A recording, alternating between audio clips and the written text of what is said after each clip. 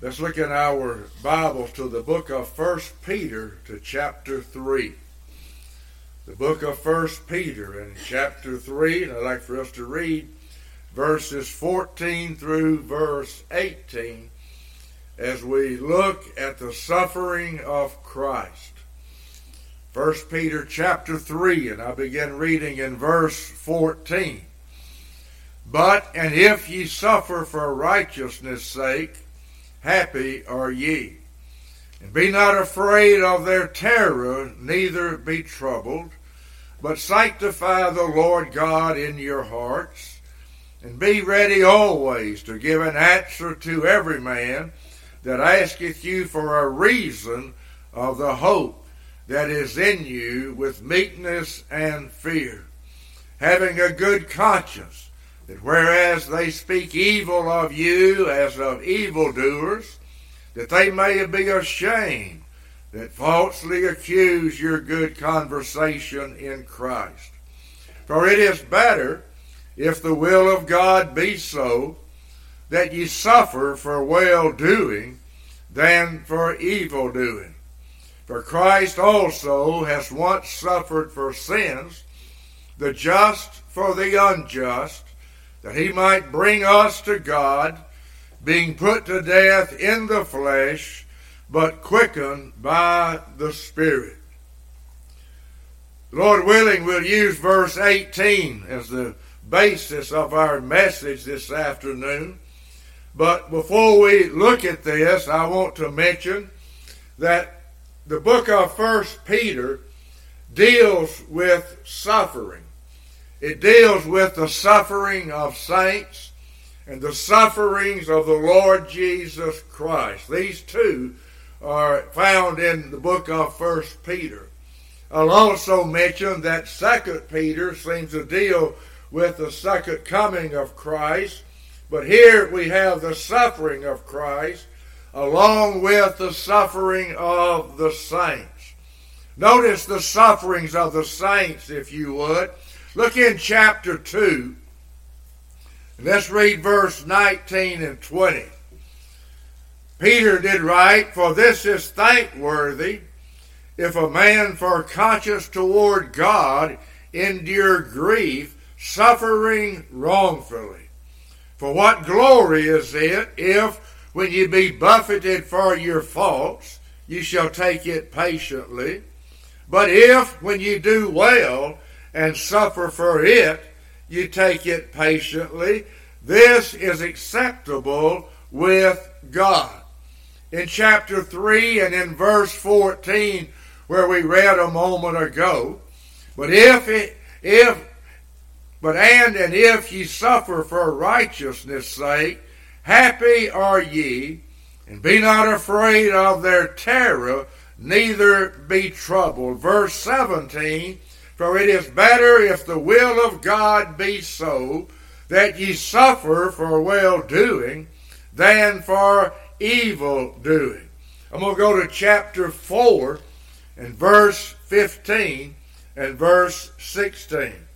"But let none of you suffer as a murderer, or as a thief, or as an evildoer, or as a busybody in other men's matters. Yet if any man suffer as a Christian, let him not be ashamed, but let him glorify God on this behalf." Look at verse 19 of the same chapter. "Wherefore let them that suffer according to the will of God commit the keeping of their souls to him in well-doing, as unto a faithful Creator." And also in chapter 5 and in verse 10. "But the God of all grace, who hath called us unto his eternal glory by Christ Jesus, after that ye have suffered a while, make you perfect, establish, strengthen, and settle you." So he does write about the sufferings of the saints. But the sufferings of Christ. I'm going to chapter 1.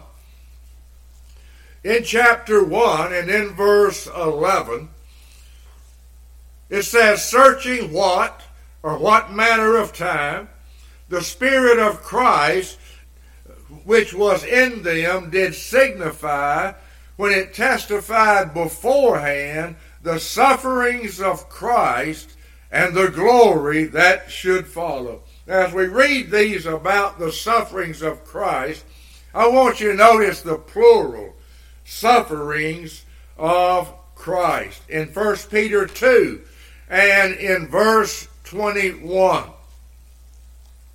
For even hereunto were ye called, because Christ also suffered for us, leaving us an example that ye should follow his steps. As you read this, again, the sufferings of Christ are very important teaching in the book of 1 Peter. Chapter 4 and in verse 1, it says, for as much then as Christ has suffered for us in the flesh, arm yourselves likewise with the same mind. For he that has suffered in the flesh has ceased from sin. And in chapter 5 again, and in verse 1, the elders which are among you I exhort, who am also an elder and witness of the sufferings of Christ, and also a partaker of the glory that should be revealed. I'm going back to chapter 3, and I want to read verse 14 through verse 17 once again. In verse 14, as he's writing to the saints of God, But if ye suffer for righteousness' sake, happy are ye. And be not afraid of their terror, neither be troubled. But sanctify the Lord God in your hearts, and be ready always to give an answer to every man that asketh you a reason of the hope that is in you with meekness and fear, having a good conscience, that whereas they speak evil of you as of evildoers, they may be ashamed that falsely accuse your good conversation in Christ. For it is better, if the will of God be so, that ye suffer for well-doing than for evil. As he writes this to the saints, verse 18 immediately follows that, and he says, for or because Christ also has once suffered for sins, the just for the unjust, that he might bring us to God, being put to death in the flesh, but quickened by the Spirit. We endure many sufferings as we live here upon this earth. All of us are acquainted with sufferings, whether it's physical, emotional, mental, or whatever it may be. And there are times, as verse 14 does state, that we even suffer for righteousness' sake. And there's much to be considered in this. But again, we have verse 18 as a reminder for us, even in our sufferings, that Christ also once suffered. We're not the only ones who suffer. Christ also hath once suffered. Throughout the New Testament, and also in the Old, we read of the sufferings, plural, of the Lord Jesus Christ. And certainly there are many different sufferings, many types of sufferings, many occasions of the sufferings, plural, of the Lord Jesus Christ. But when we come to verse 18, our text, Peter, by the Holy Spirit of God, seems to just sum up all of Christ's sufferings into the singular. You'll notice it is in the singular in verse 18, where it says, Christ also has once suffered for sins. He's not speaking about the many individual sufferings, but he seems to just bring the entirety of the sufferings, plural, of Christ into this one phrase. Christ hath once suffered. Christ hath once suffered. And you'll notice when you read verse 18, and this just stood out to me, and again, it just points out divine inspiration. When Peter did write this, for Christ also hath once suffered for sins, do you notice he gives no details? He does not give any details here of the suffering of Christ. He just simply states, Christ also hath once suffered for sin. Someone might ask that when did Christ suffer? What's he talking about? When did Christ suffer? And I would answer that, and it's incorrect to do so, I suppose, but I would answer that question with another question. When did Christ not suffer? When did Christ not suffer? We're told in the Bible that he was a man of sorrow and acquainted with grief. He was despised and rejected of men. All of us know those words. We've read them many times. We've heard many Bible lessons and sermons on those words. But have you ever just stopped and thought about those words? Words which describe Jesus Christ, a man of sorrows. From birth to death, a man of sorrows. If you wanted to speak of the man Christ Jesus, you could not rightly speak of him without in some manner or the other referring to him as a man of sorrows. That's just a biblical designation for Jesus Christ. He was a man acquainted with grief.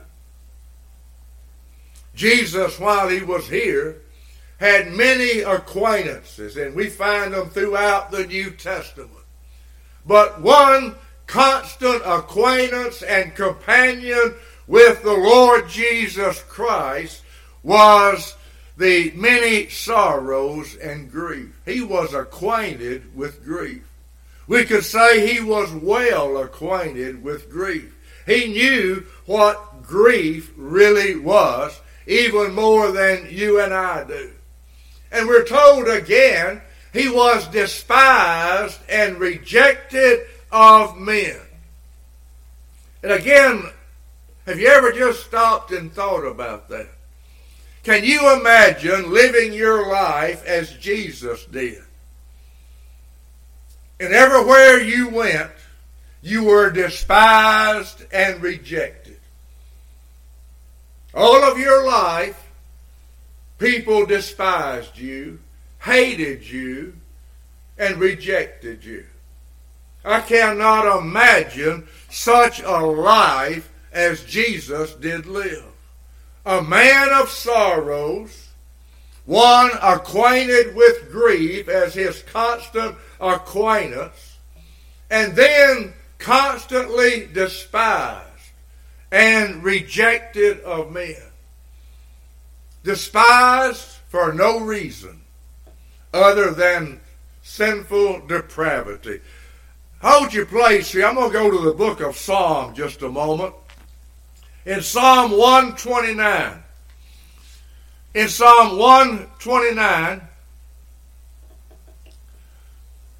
and here I want to read verse 2 and verse 3.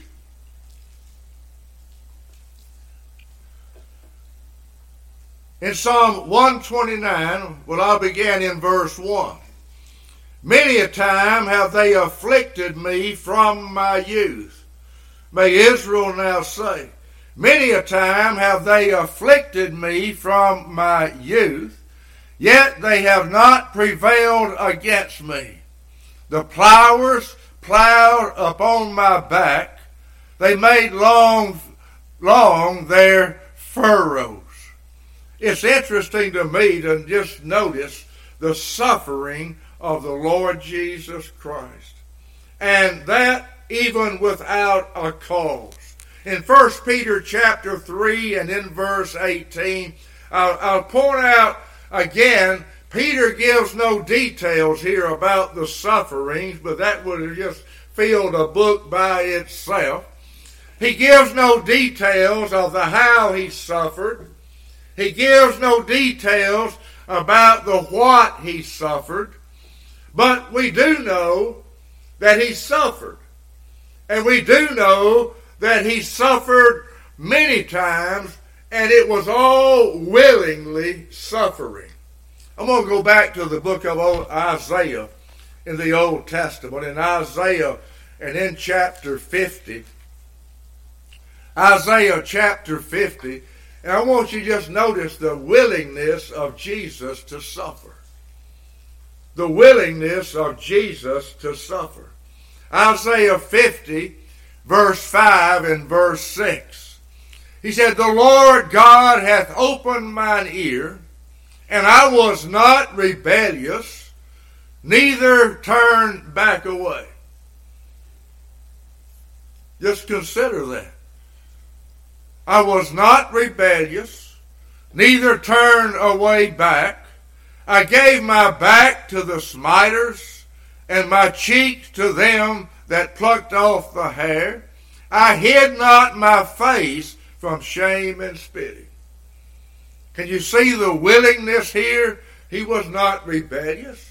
When the suffering did come, he knew it was the will of God, and he was not rebellious to the will of God. He did not turn his back away. He did not try to avoid that. In verse 6, he said, "I gave my back to the smiters. I gave my cheek to them that plucked off the hair." I didn't hide my face from shame and spitting. Then notice verse 7. "For the Lord God will help me, therefore shall I not be confounded. Therefore I have set my face like a flint, and I know I shall not be ashamed." When the appointed time came for Jesus to suffer at Jerusalem, in his prior to his death, leading up to his death, and in his death, here in prophecy, he does speak, I set my face like a flint. That just shows the determination of Jesus Christ to willingly suffer. To willingly suffer. Compare that, if you would, to the book of Luke in chapter 9. Luke, and in chapter 9, keep in mind, he said he set his face like a flint. I mean, that's hard determination. In Luke chapter 9 and in verse 51, "And it came to pass when the time was come," when the time was come, "that he should be received up, he steadfastly set his face to go to Jerusalem." He was not going to be deterred. Again, voluntarily, willingly suffer. Even his disciples would tell him, "Don't go up to Jerusalem, they're going to try to kill you." He said, "I must needs go." I'll use the words that he said to Pilate in John 18 and in verse 37. He told Pilate, "To this end was I born, and for this cause came I into the world." I mean, that's why he was here. Remember, he said, "The cup which my Father hath given me, shall I not drink it?" When it came to the sufferings of Christ, he never complained. He never resisted. He willingly did face it. Back in 1 Peter and in chapter 2, 1 Peter and in chapter 2, I want you to notice this about the Lord. I said there was no complaints. Isaiah said he'd be like a lamb and would not open his mouth. He never opened his mouth in vengeance, speaking evil of those who were inflicting the sufferings. He just suffered. He just suffered. Peter did right in 1 Peter 2 and in verse 23, who, when he was reviled not again. When he suffered, he threatened not, but committed himself to him that judges righteously. He spoke no words of anger.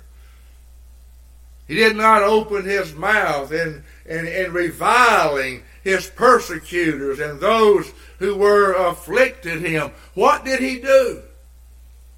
He suffered. He willingly, voluntarily suffered.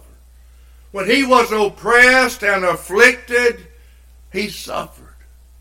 When they blindfolded Jesus and slapped his face and then mockingly asked him, who was it that did strike you, and things like that, what did he do? He suffered. He suffered. When they scourged his body beyond recognition, what did he do? He just suffered. He did not revile again. He just suffered. When they drove the nails and they pierced his hands and his feet, what did he do? He suffered. That's what Peter's telling us in our text. He just suffered. When he did hang there between heaven and earth, he suffered. Most of the time in our sufferings, there's something that might give us a little relief. Whether it's medication or what it is, there's usually something available to us that will give us a little bit of relief. It might just be the presence of a loved one there to comfort us in our sufferings. But when Jesus suffered, he must suffer alone. I'm going to go to Psalm 22. And you'll remember that Psalm 22 gives a graphic detail of the sufferings and death of Jesus Christ. In Psalm 22, I'm just going to take up the reading in verse 6 and read through verse 11. Psalm 22:6, but I am a worm and no man, a reproach of men and despised of the people. All that see me laugh me to scorn. They shoot out the lip, they shake the head, saying, he trusted on the Lord, that he would deliver him. Let him deliver him, seeing he delighted in him. But thou art he that took me out of the womb. Thou didst make me hope when I was upon my mother's breast. I was cast upon thee from the womb. Thou art my God from my mother's belly. Be not far from me, for trouble is near, for there is none to help. There is none to help. When it came to the suffering of Jesus Christ, there was none to help. His disciples forsook him and fled. There was no comfort at all. In his greatest time of suffering, the Father himself forsook him. And there he did hang in the darkness for 3 hours between heaven and earth, suffering and none to help. No relief, no comfort. He just simply suffered. In our text in 1 Peter, there are many things about the suffering of Christ we'll never know. We'll never know the depths and the extent of his suffering. But there are some things that we do know. We do know the why of his suffering. We know the why. In our text in 1 Peter, We're told that Christ hath once suffered for sins. Christ hath once suffered for sins, and not one of these his own. Again, you and I will never know the enormity of sin, nor will we ever know the full consequences of sin. Our best view and our best knowledge of the enormity of sin is in our text. Look to Jesus and see that Christ once suffered. And he once suffered for sins. Our text is graphic in many different ways. Christ hath once suffered for sins. And you'll notice that it says he hath once suffered for sins, the just for the unjust. I mentioned this morning the importance of the definite article. The just. The just. Christ suffered. How did he suffer? As the just. Hold your place again. Look at Acts chapter 22. Acts in chapter 22. Here I'll read verse 14. Acts chapter 22 and in verse 14. And he said, the God of our fathers hath chosen thee, that thou shouldest know his will and see that just one. The just for the unjust. Here it is that just one. That just one. I go to the book of 1 John. In the book of 1 John and in chapter 2, 1 John and in chapter 2, verse 1, my little children, these things write I unto you, that you sin not. If any man sin, we have an advocate with the Father. Well, who is that? Note who it is. Jesus Christ, what? The righteous.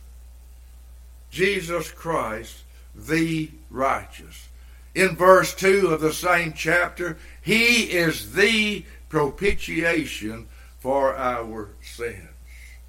Again, you cannot avoid in Scripture, if you stay with it honestly, the doctrine of substitution. The just one, the righteous one, suffered for the unjust ones, the unrighteous ones. And I'll go back to our text in 1 Peter chapter 3, and I'll point this out in verse 18. Christ also hath once suffered for sins.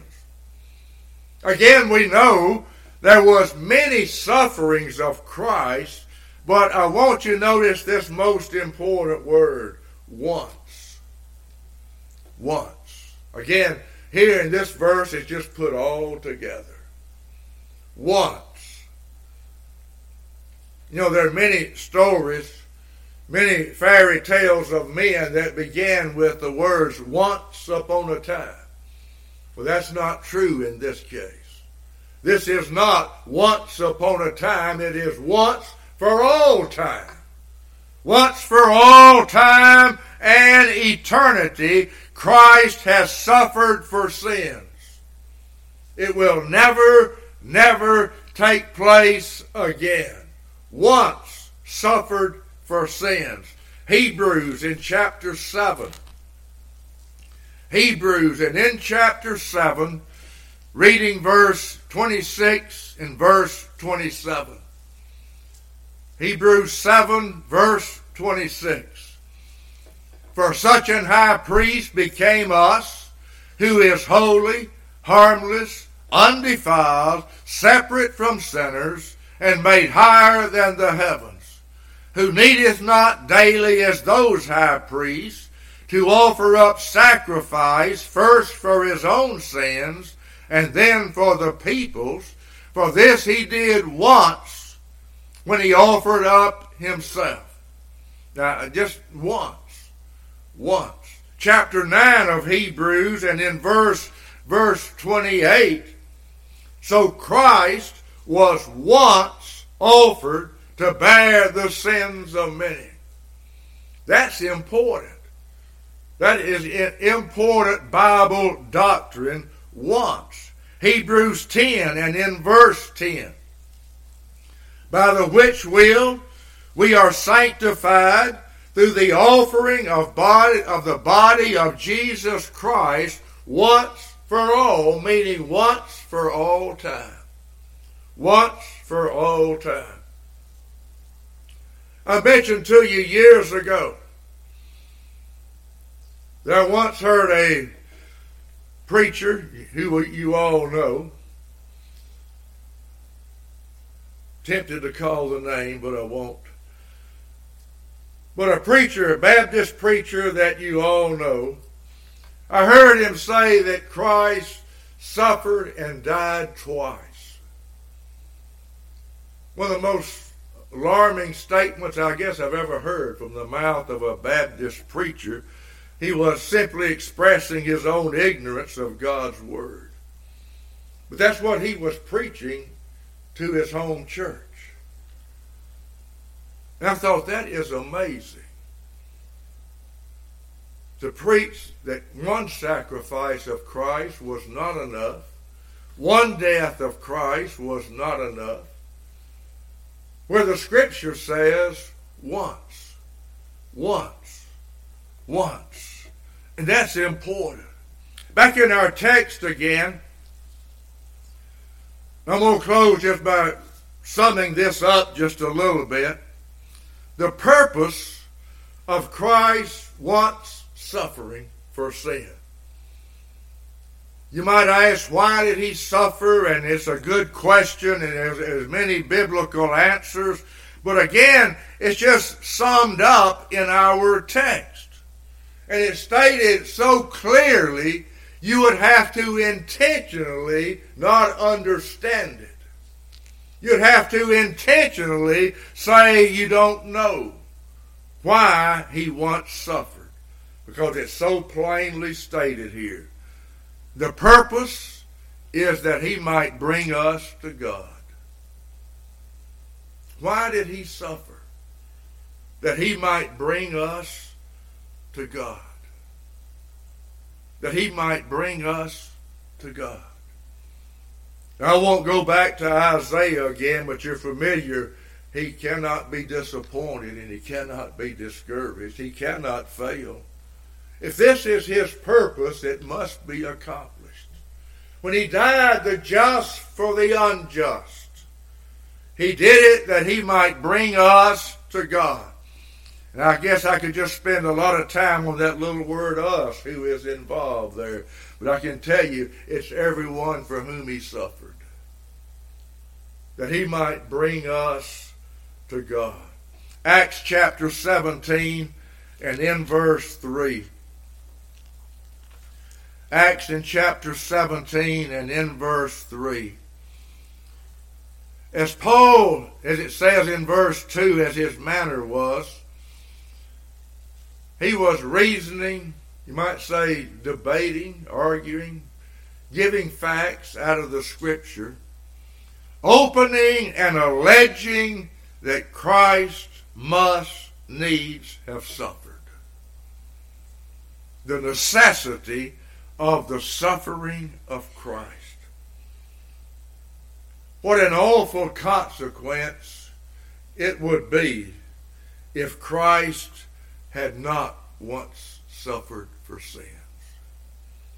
If Christ had not once suffered for sins, you and I would have remained eternally separated from God. Let me read this in Ephesians chapter 2. In Ephesians and in chapter 2, verse 13. Ephesians 2 and in verse 13. But now in Christ Jesus, ye who sometimes were far off Well, there's a distance there that no one can measure. Ye who sometimes were far off are made nigh by the blood of Christ. You can note verse 18. For through him we both have access, Jew and Gentile. We both have access by one Spirit unto the Father. Again, if you'll note verse 13. You who were far off were made nigh. That's something that no one can do for themselves. This is based upon the blood of Jesus Christ. If you are brought to Christ, it's because of the blood of Jesus Christ. By nature separated from God. The purpose of Christ's suffering, again, 1 Peter 3:18, that he might bring us to God. Christ hath once suffered for sins. Let's stop and let's just stand and have a word of prayer. And our Father, we are so thankful that Jesus did come, willingly suffered and died for us.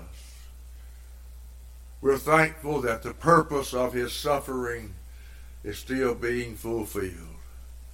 He's still bringing us to God. All over this world, people are being brought to God because that once suffering of your Son, Jesus Christ. How thankful we are for what he has done. And how thankful we are that what he did is still effectual today. And it's in his name that I pray. Amen.